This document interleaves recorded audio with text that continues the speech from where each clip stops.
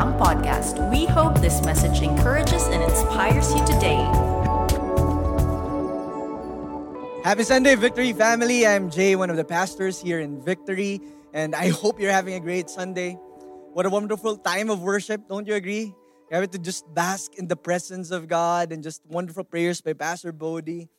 And really, there's a lot of things happening around us this Sunday, and a lot of things also for us to think about. But, as we go to the Word today and as we reflect on what we will dive into this morning, I was thinking about, many people who are really just encountering a lot of stuff.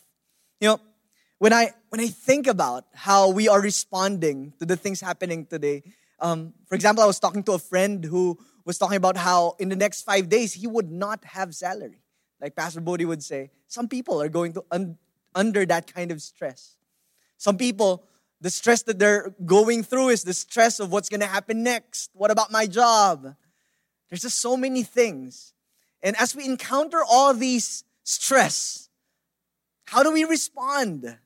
For some of us, maybe you're like me, I eat. Among you, when you're stressed, you eat. So you know that I'm kind of stressed this season. Some of you, when you're stressed, you sleep a lot. For some of you, when you're stressed, you watch Netflix a lot. But in this series, what we're trying to do is this, that as we go through life's stress, we hope to respond in faith. We hope to respond as salt and light. So that's what we're doing in the past 3 weeks now. This is the third of this series called Salt and Light. And if you're not familiar with what salt and light means, it's around Matthew. Jesus told the people of God, those who believe in Him, who love Him, that you're going to be the salt and light to the world. And if you're a believer of Christ, if you are a Christian, that's the call for us today. And if you're not, it's an invitation to get to know the King that we're talking about. So we're in the series and we're looking through the book of Isaiah, some parts of it at least. And the book of Isaiah is one of those books in the Bible that we don't, spend this much time. I don't know about you, but, me as a beginning Christian, when I was a beginning Christian, I didn't spend as much time in Isaiah. It was not something that I read a lot. In fact, if you're like me, the first time I encountered the book of Isaiah, it was difficult to understand, right? But our goal is to dive deep into what the Bible is saying, the truth of the book of Isaiah, that it may guide us towards what God has called us to do. So, in the first week, we talked about how God despises rituals that are empty. So the rituals aren't bad in itself, but if they're empty and not backed up by faith, they're not pleasing to God. And last week, we talked about how God despises oppression and oppressors, and how God wants to draw them in. And also, how this book presents this people, who in many ways have two major problems. So when you look at the book of Isaiah, we'll be going through this in a long span of time. When you look at the book of Isaiah, the main two problems are the problems we talked about last 2 weeks. The first main problem is this. There's unfaithfulness between, man is unfaithful to God. That's one of the main tension in the book of Isaiah. He goes out by saying, you guys have been unfaithful by doing these things. But at the same time, the second problem is that there's injustice. So not only that there is unfaithfulness, the people of God weren't following Him the way they're supposed to, but also there's injustice in the land. There's much oppression in the land. The people that are supposed to be following God and Yahweh, supposed to be taking care of the poor and the sick, they're just unjust. And the resolve of God, because, one of the things you learn from Isaiah is this. When there's injustice and unfaithfulness, judgment is necessary. We know this. If you're a parent, when there's unfaithfulness and injustice, when your child does something, there needs to be judgment, right? And God is like that as a father. When there's unfaithfulness and injustice, He needs to judge it. But the glorious hope is this. While judgment is painful and it's true and it's tough really, it's not the end of the rope. It always precedes to hope. So what we're going to look into today is chapter 11 of the book of Isaiah as we think about how does God resolve unfaithfulness and injustice through a king. And really, as we read this is what's happening very, very quickly. The book of Isaiah goes through all these problems because the people of Israel, they're now divided into two. The people of Israel on the northern part of the kingdom, Israel, and the southern part of the kingdom, which is Judah. And then they're unfaithful to God, both of them. But then at this point of the story, they start, leaning towards their idols. And then eventually, God would use Assyria and Babylon to actually judge them. And then one of the images that the book of Isaiah uses is that God will cut the trees. That's Isaiah 9 and 10. God will cut this seemingly strong trees. Assyria and even the people of God, they'll be cut down. And just imagine that. In this forest of God's kingdom, He will cut down all these seemingly strong trees, but it does not end there. That's why in chapter 11, as we open our Bibles, I invite you to open your Bibles, chapter 11 of Isaiah, we're going to read how hope is brought forth by this king. And also, we're going to talk about why we should trust this king. Okay? I'm excited for this. Isaiah chapter 11, we'll read 5 verses from verse 1 to 5. Join me if you're at home and you're comfortable to stand up. And I really feel like God is calling us to be in worship, really, in awe of His word. Isaiah chapter 11, verse 1. And there shall come forth a shoot from the stump of Jesse. A branch from his roots shall bear fruit, and the fruit of the Lord shall rest upon him, and the spirit of the wisdom and understanding, and the spirit of counsel and might, and the spirit of knowledge, and the fear of the Lord. And his delight shall be in the fear of the Lord. He shall not judge but by what his eyes see, or decide disputes by what his ears hear. But with righteousness he shall judge the poor, and decide with equity for the meek of the earth. And he shall strike the earth with rod of his mouth, and breathe the breath of his lips. He shall kill the wicked. Righteousness shall be the belt of his waist, and faithfulness the belt of his loins. Let us pray. O glorious God, who has called us to be together in this Sunday, in our homes and here in this place. God, we thank you for this opportunity to dive into your word. Lord, speak to us. Pray for my friends who are suffering. Pray for my friends who are sick, Lord God. May your word give them hope. May your spirit give them healing. And Lord, ultimately, give us the faith to be salt and light of the world. In the name of Jesus Christ we pray. Amen and amen. Such a fascinating part of the scripture. And really, as I think through what this chapter is about, and today, by the way, is Palm Sunday. The rest of the Christian tradition and history celebrates this as the Sunday where Jesus entered the area of Jerusalem. So they're celebrating Him as the King. And as we do that, I think it's a very appropriate time to reflect on Isaiah chapter 11. But before we go through that, one of the things about being a father to a toddler is that while a lot of people are talking about that 4-hour Zack Snyder movie about Batman and the rest of his gang, I'm enjoying Raya. That's exactly, really, while my friends are chatting about, bro, you should see the movie, it's 4 hours, it's worth it. Bro, you should see Raya.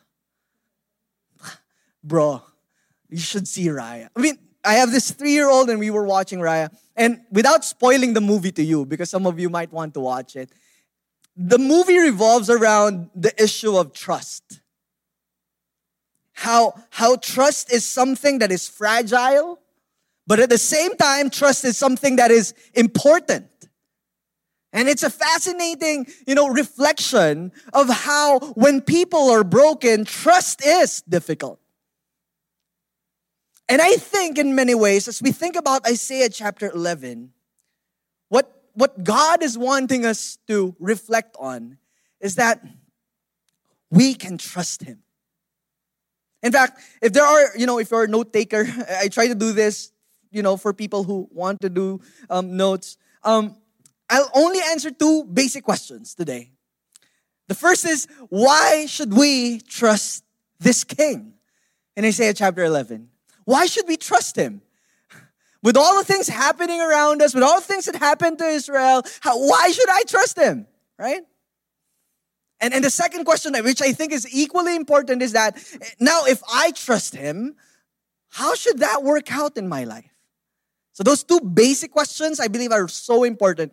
And if you're here and you're, a visitor to our community, which means maybe your mom is part of Victory and then you're forced to sit beside her, I hope you listen in and I hope you really hold on to this truth. Because here's the thing.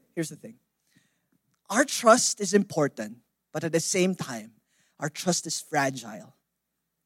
So it's important where we put it. And I'll make the case that it's only the king who deserves our faith and trust. Okay, let's jump right into this. Open your Bibles. We'll stay in chapter 11. I'll mention some of the verses maybe outside this, but we'll zoom right into chapter 11, 1-9. So the first verse there says, there shall come forth a shoot from the stump of Jesse, and a branch from his roots shall bear fruit. Right? That's good. That's great.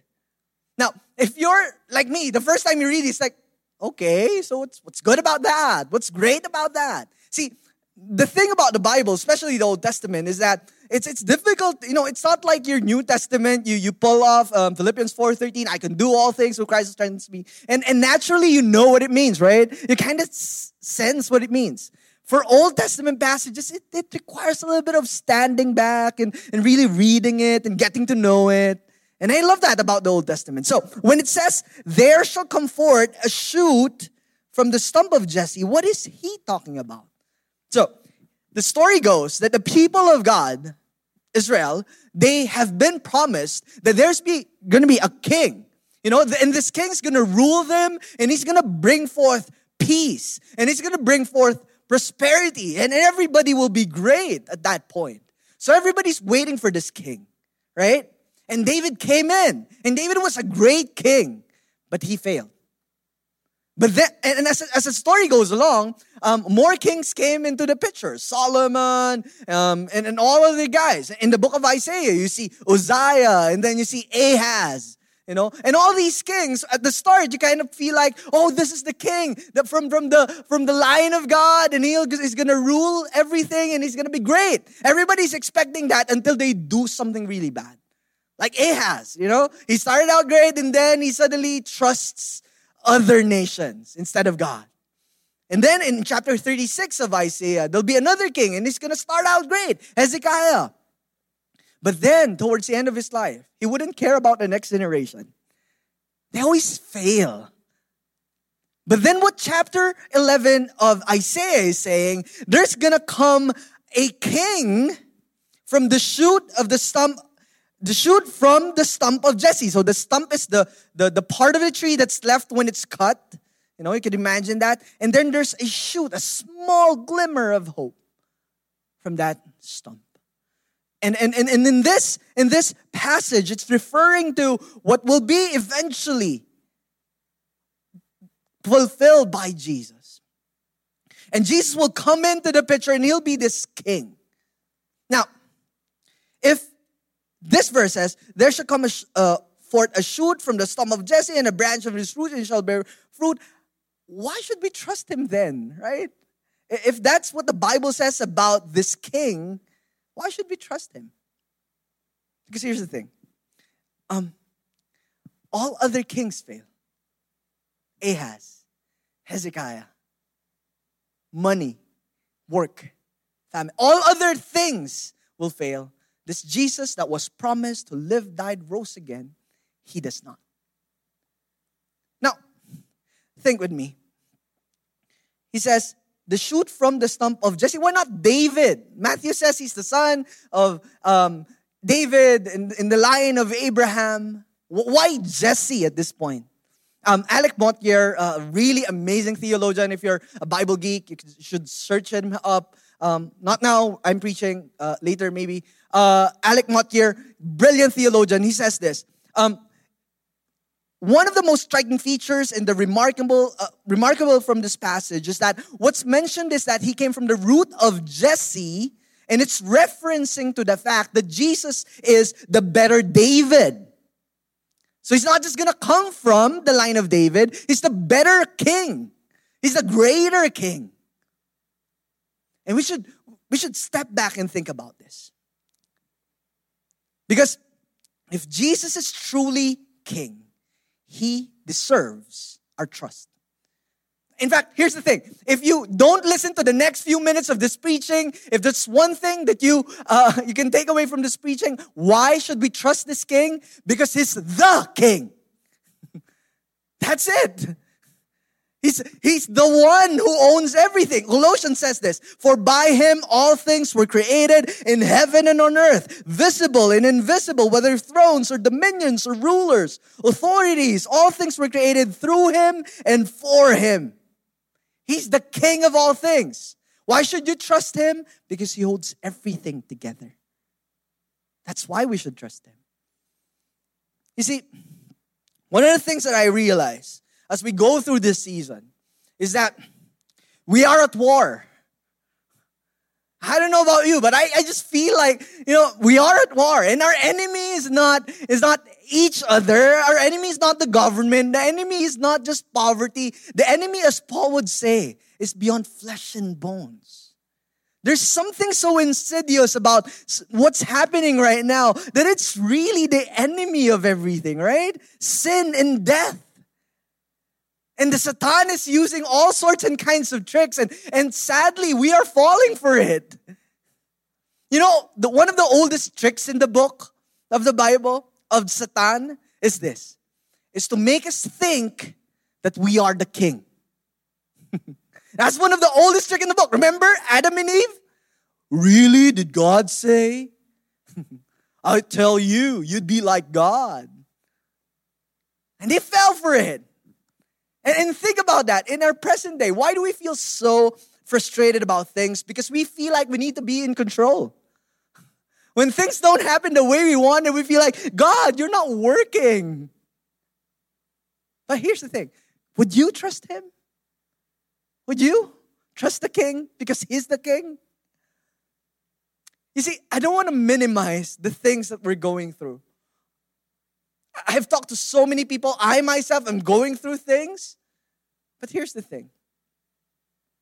If we miss out on who truly the king is, we miss out on what life is. That the oldest trick in the book is to make ourselves king, right? And the other oldest trick in the book, you know what? Is to make other things king. So it's either you make yourself a king and I'm in control, and when you're not in control, you get frustrated, angry, and you fight over the smallest things, what kind of dress to wear, what kind of stuff to post, because you feel like you should be in control. Or the other side of the coin is that when some people make other things king, when they make government king, when they make their money king, when they make, other things other than God king. Because here's the thing.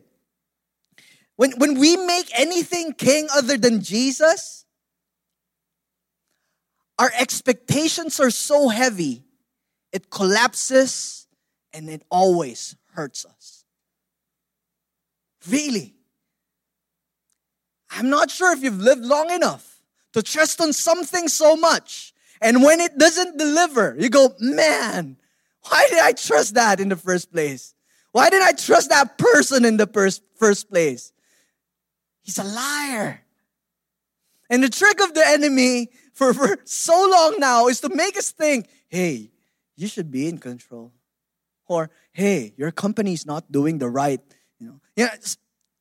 And when this happens, we start believing the lie of the enemy, and we're losing sight of the king who's truly in the throne. He is the king. So if there's any other reason, if there's only one reason that you can take away from this preaching, why should we trust Him? Because He is the King. Now, here's the thing. The text does not stop there. We can continue, and there are more reasons, right? So, let's see. And the Spirit of the Lord shall rest upon Him. The Spirit of wisdom and understanding, the Spirit of counsel and might, the Spirit of knowledge and fear of the Lord, and His delight shall be in the fear of the Lord. So, here, Isaiah is describing that the Spirit of the Lord will be upon this king. And we don't have to think about, we don't have to, try and figure out what does it mean to have the Spirit of the Lord. It's expelled out here, right? It's shown here. The Spirit of the Lord means that He has wisdom and understanding, counsel and might, knowledge and fear of the Lord. And then He delights in that kind of fear. That when you look at the scripture, the Spirit of the Lord being endowed to this king is the wisdom to rule. That the reason why we trust this king is this, because he is wise, right? He's endowed with divine wisdom. We see this when Jesus comes into the picture in the New Testament, Matthew chapter 5, starts preaching, and it's the wisdom of God is upon him, and it's flowing out, and people were listening. And that's exactly where we got our title. Remember, Salt and Light, from Jesus calling them out and saying, come follow me. So he's endowed with his divine wisdom. In fact, in Matthew chapter 3, verse 16, 17, it says, when Jesus was baptized, immediately he went up the water, and behold, the heavens were opened to him, and he saw the Spirit of God descending like a dove, coming to rest on him. And behold, a voice from heaven said, this is my beloved Son, with whom I am well pleased. The Spirit of God is with this king. That's why we trust him, because of his wisdom.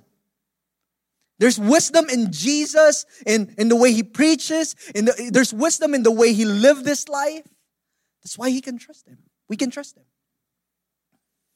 See, I'm fascinated. I always think about this, especially in moments where I feel like I'm losing my trust and faith in God. I feel like I'm shaking behind. And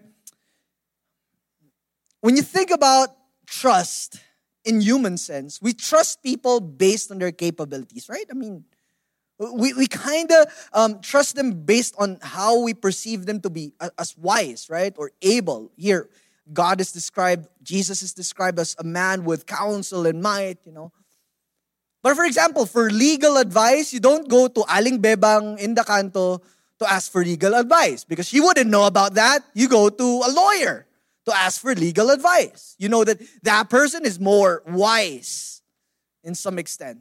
Is more capable to some extent. For, things about math, I have friends, I have Kim, Makila, and if you're listening, I ask math things, if I ever need to ask math things because I don't deal with math anymore. But, and think about this, it's because we're leaning towards these people because we perceive them to have more than us, and they know more than us. In fact, to some extent, you look at whenever there's operation, like doctors, and salute to all frontliners, doctors. I continue to pray for you and really, really hold the ropes with you. When a doctor goes to the operating room with a scalpel on his or her hand, and then why do we trust that doctor to cut us out, tear us apart, and bring back together whole, stitch us up? Why do we trust that doctor? Because that doctor has around 10, 15 years of medical experience and medical knowledge, and we don't have that. We don't go to the doctor and say, Doc, can you cut it this way? I just don't feel like your cut is better. You don't do that, right? Why? Because we know they're wiser, they have more experience, more powerful. Now think about that with God in us. Why can we trust this God? Because He knows what He's doing. God, it doesn't seem like it. Yeah. But He knows what He's doing. He has wisdom and He has counsel and might, understanding, He has knowledge, He has the fear of the Lord. You can trust this God. How can we trust somebody who has just 10, 15 years of medical knowledge and not trust somebody who has been there from the beginning of time, even before that, and will be there until eternity and even beyond that? How can we not trust Him? How can we not trust Him about our education? How can we not trust Him about our health? See, the lie of the enemy is that, hey, maybe God does not know what He's doing. Maybe He needs some help. How can we not trust a God who says this, that He has wisdom?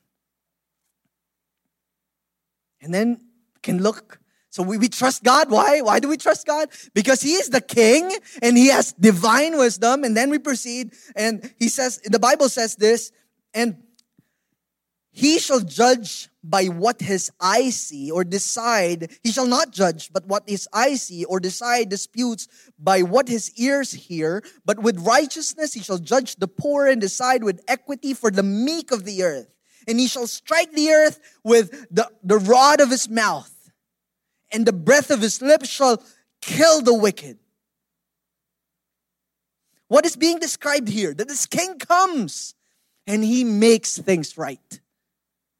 He makes things right.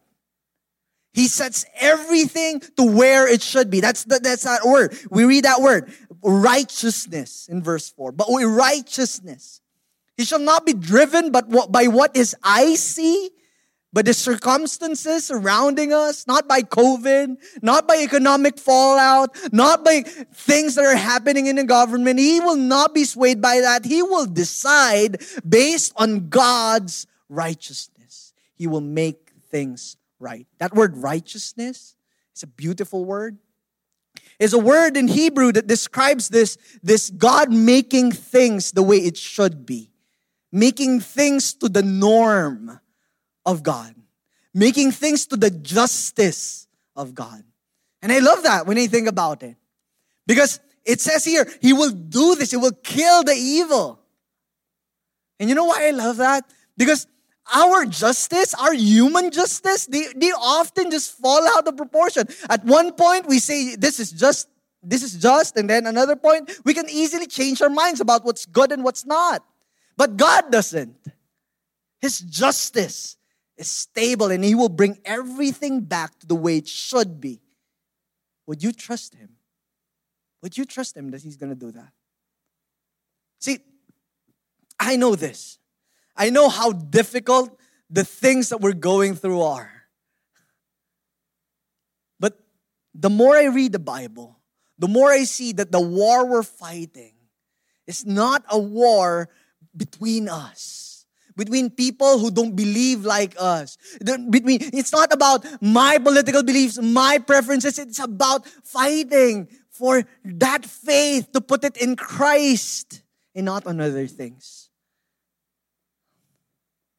Would you trust that He will make things right? If you're a victim of injustice, would you trust that the King will make it right?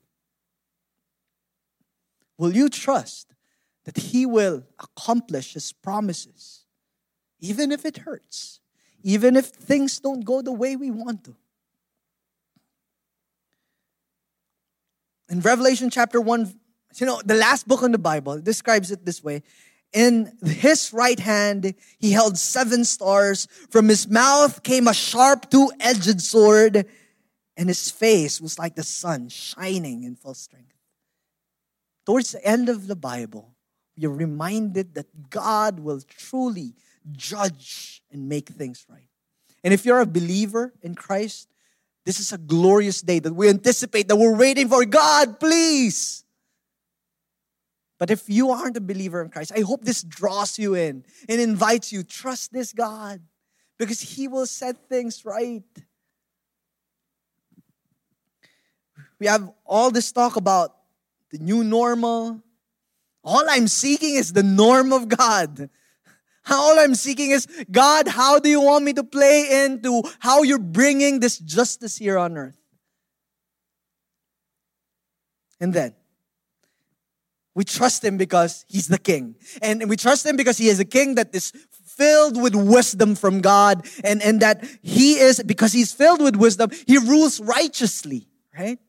His kingdom is a kingdom of fairness and justice, not based on our preferences, but based on His glorious, glorious judgment. But what will happen as he judges? Chapter 11, verse 6 to 9. The wolf shall dwell with the lamb. Look at this. Let's draw in and just read it. And the leopard shall lie down with the young goat, and the calf and the lion shall be fat and calf together. And a little child will lead them. Are you seeing this? The cow and the bear shall graze. Cow and bear. They're not eating each other. Well, the cow can't eat the bear. Anyway, their young shall lie down together. The lion shall eat straw. The lion's not eating meat. He became a vegetarian. I'm not sure if that's, but the Bible says it, right? The nursing child will play over the hole of the cobra, and the winged child shall put his hand in the adder's den, and they shall not hurt or destroy in all my holy mountain. And this is the kicker, the last verse, last part of this. For the earth, the reason why all these things are happening, right? The reason why everything's just in this weird sense of peace is because of this. For the earth shall be full of the knowledge of the Lord.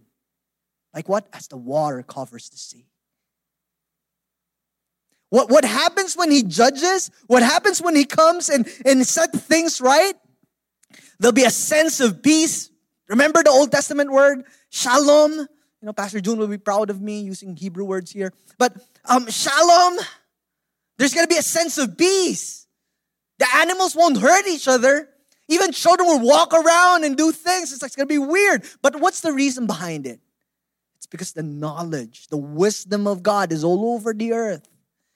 And it's making it peaceful. Why should we trust this king? Because he's the king with wisdom. And because he has wisdom, he rules righteously. And because he rules righteously, he's going to bring forth peace. And I'm not talking about peace, meditation, tea, or whatever. I'm talking about everlasting peace. I'm talking about how the Bible describes it when everything's just made whole. That's why we can trust him. Because the perspective, if you're a believer, the perspective that we're taking is a perspective of victors in a war. We know the ending. The ending is this. Jesus will come. Everything's going to be based on his judgment. Yes, the world is ugly. Yes, everything's not the way I want it to be. But man, I believe God will come and set it right. So I live by that reality if you're a Christian. If you're not a Christian, this means this. It's an invitation for you to trust him. To take this time and really set in and really trust him. And become salt and light. As we try and drive this to the second question, there's this fascinating psalm, Psalm 115, verses 48. It says this. Their idols are silver and gold, and the work of human hands. They have mouths, but they do not speak. They have ears, but do not see. They have ears, but do not hear. Noses, but not smell. They have hands, noses, but do not smell. That's something bad for our season. They have hands, but do not feel. They have feet, but do not walk. They do not make a sound with their throat. Those who make them become like them. Look at that verse 8. Those who make these idols become like them, so do all who trust in these idols. You know what happens? We become that thing that we trust. That's the Bible. There's a sense in which whoever we trust, put our worship onto, we become, in a way, like them. I like how N.T. Wright puts it. N.T. Wright, Tom Wright, brilliant theologian. He says, you become like what you worship. When you gaze in awe, admiration, and wonder at something or someone, you begin to take on something of the character of the object of your worship. That's why we trust this king. Right? That's why we put our faith in him, because other things, when we trust other things, we become like them. Like, that's a scary thought, right? You worship people, you become like them. That's a scary thought. And the more that when you reflect on that question, that idea, it leads us to the second question. That how should trusting this king shape us? And this is where our salt and light thing comes into fore. Right? Because we don't want to just trust this king. We want that trust to shape us. This is not a nebulous idea of an abstract, or esoteric thinking like, man, I trust God and that's it. No, there's something that happens because we trust this King. Because we become more like Him. We trust in this King. We become more like Him. So how do we do this? How do we become, how does that shape us? In the same way that He's the King with wisdom, He's the King who rules righteously, and He's the King who brings peace, I believe there's just something there we could learn. First is that if we are a people trusting this King, then we should seek wisdom. Right? Because if He's the King with all the wisdom there is, we should seek His wisdom.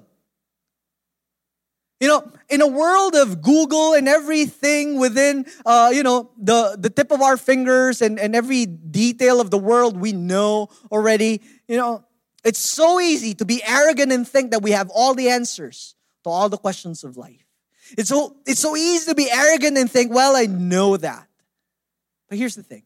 Would you seek wisdom? Now, this is what it means. We spend around 35 minutes together already at this point. This means seeking wisdom does not start and end on your Sunday service. This is a wonderful time that we get together, we worship God, we study the Word together. But this should not be the only source of Word in our life. It means us going to the Word every single day, praying our hearts out, worshiping Him. And I'm not just talking about singing. I'm talking about really, God, please work in my life. This is an invitation. If you are a follower of Jesus, that's what it means to seek wisdom. Proverbs would say, the fear of the Lord is the beginning of all wisdom. I'm fascinated. Just last week, we started our foundations class, orientation. It was a fun time, And these people are seeking wisdom through classes. We have 1:13 every Saturday, and I meet with them. It's a wonderful time of learning, but it's not stopped there, right? It's God who gives us wisdom. So yeah, how should the trusting God shape us? We become a people who seek wisdom. And then, if we are a people seeking wisdom, this is what happens. We become a people who live righteously. Now, I'm not saying that I'm righteous. No, not the arrogant righteous thing. The kind of righteous that is reflected here. A kind of righteousness that is given by God, by His grace through faith. A righteousness that is gained by gazing upon and believing in a Christ that died and rose again from the grave. That kind of righteousness. Would we live like that? Would we live like the salt and light of this world? You see, I know, whatever you're doing, just listen into this. I know that a pandemic is a lot to process, but church, if you're a believer in Christ, this is for you. We're made for a time like this. God called us to be the salt and light of the world. We're the body of Christ in this world. We're made to live righteously, which means loving. Let's stop making enemies out of people just because we feel like it. Let's start loving. Can we make kind words a norm? Can we make asking forgiveness a norm? And I'm talking to you, if you're a Christian. See, if you're not a Christian, maybe this does not appeal to you. Because you need to first approach Christ. Really. But if you are a follower of Christ, this means this. We're called to be a people who brings righteousness forward. That leads us to the last idea, right? That because righteousness being brought forward, we become agents of peace. We become people who are participating. We're not the ones bringing peace. It's God. We're not the ones. As God brings peace on this earth, and I know there's going to be that future shalom, but right now God is doing something. And if you're a follower of Jesus and you're not feeling it, we need to go back to the Word. Because God's doing something. And we need to hear it. And we need to know it. We are called to participate in bringing peace. And I don't know how that shapes in your life. How that looks like. Maybe that's loving your husband even beyond that husband's unfaithfulness. And I know it's difficult. God called us to be, people who are bringing shalom. Maybe it means being more generous. You know what? Just last week, I wasn't there, but I was just listening to stories of Pastor Carlo and Pastor King and Valerie Reyes. I'm not sure if you're in the service, but they're doing this great thing in our Real Life Scholarship. They're interviewing new people to come in. And I was just listening to the story, and I was just, man, this is so great. This is us, the church, bringing true restoration to the lives of these children who otherwise wouldn't have any means to go to school. But because of your generosity, if you're one who's supporting Real Life, we're bringing forth the shalom of God to the brokenness of this world, so that these children would not only have education, but they'll meet God. See, we are in a war. How should we respond? Do we respond in fear? We respond in doubting? We respond in despair? Or do we respond and trust in God? And by trusting Him, we seek His wisdom. We live out righteously by His grace. And we bring forth peace by His love. As we draw to a close. In Matthew chapter 21, verses 8 to 9, when Jesus came into Jerusalem, most of the crowd spread their cloaks on the road. And others cut branches from the trees and spread them on the road. And the crowds that went before Him and that followed Him were shouting, Hosanna to the Son of David! Blessed is He who comes in the name of the Lord. Hosanna in the highest. They're shouting, King, save us. They're rejoicing because the King has come. This King is alive. Would we shout out, save us, O God, from this? Hosanna. Or would we put our trust on other people, on ourselves, or other things? I pray that we would respond in faith. Because this King loves us so much. This King lived, died, rose again. So that you and me, as we believe Him, will know His wisdom, will have the righteousness that we don't deserve, and then we'll live out to be agents of peace. I'm not sure how this word of the Lord is speaking to you in this season. Why should we trust this King? Because He's the King with divine wisdom. He rules righteously and He brings true peace.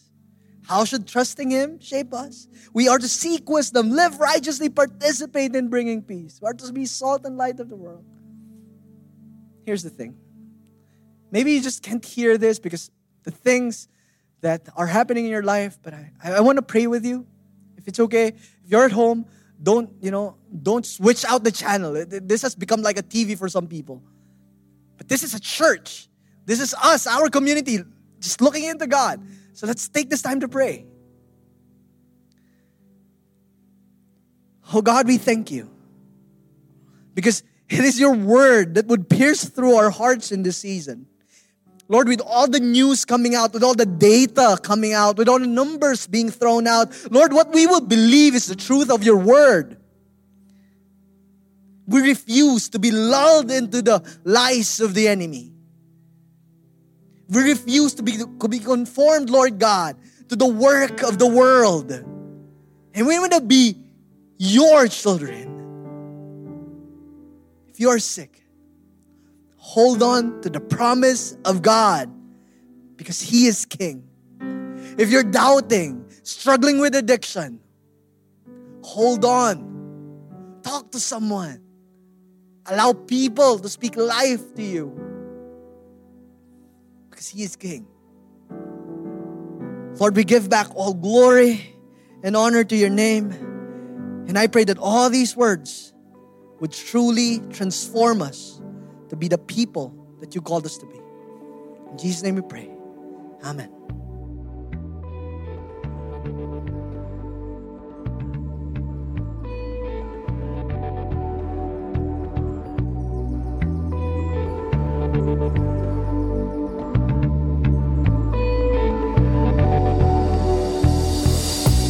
Thanks for listening. Make sure to subscribe and follow us on Facebook, Twitter, and Instagram. Feel free to share this message with your friends too. For more information about our church, visit our website at www.victoryalamang.church.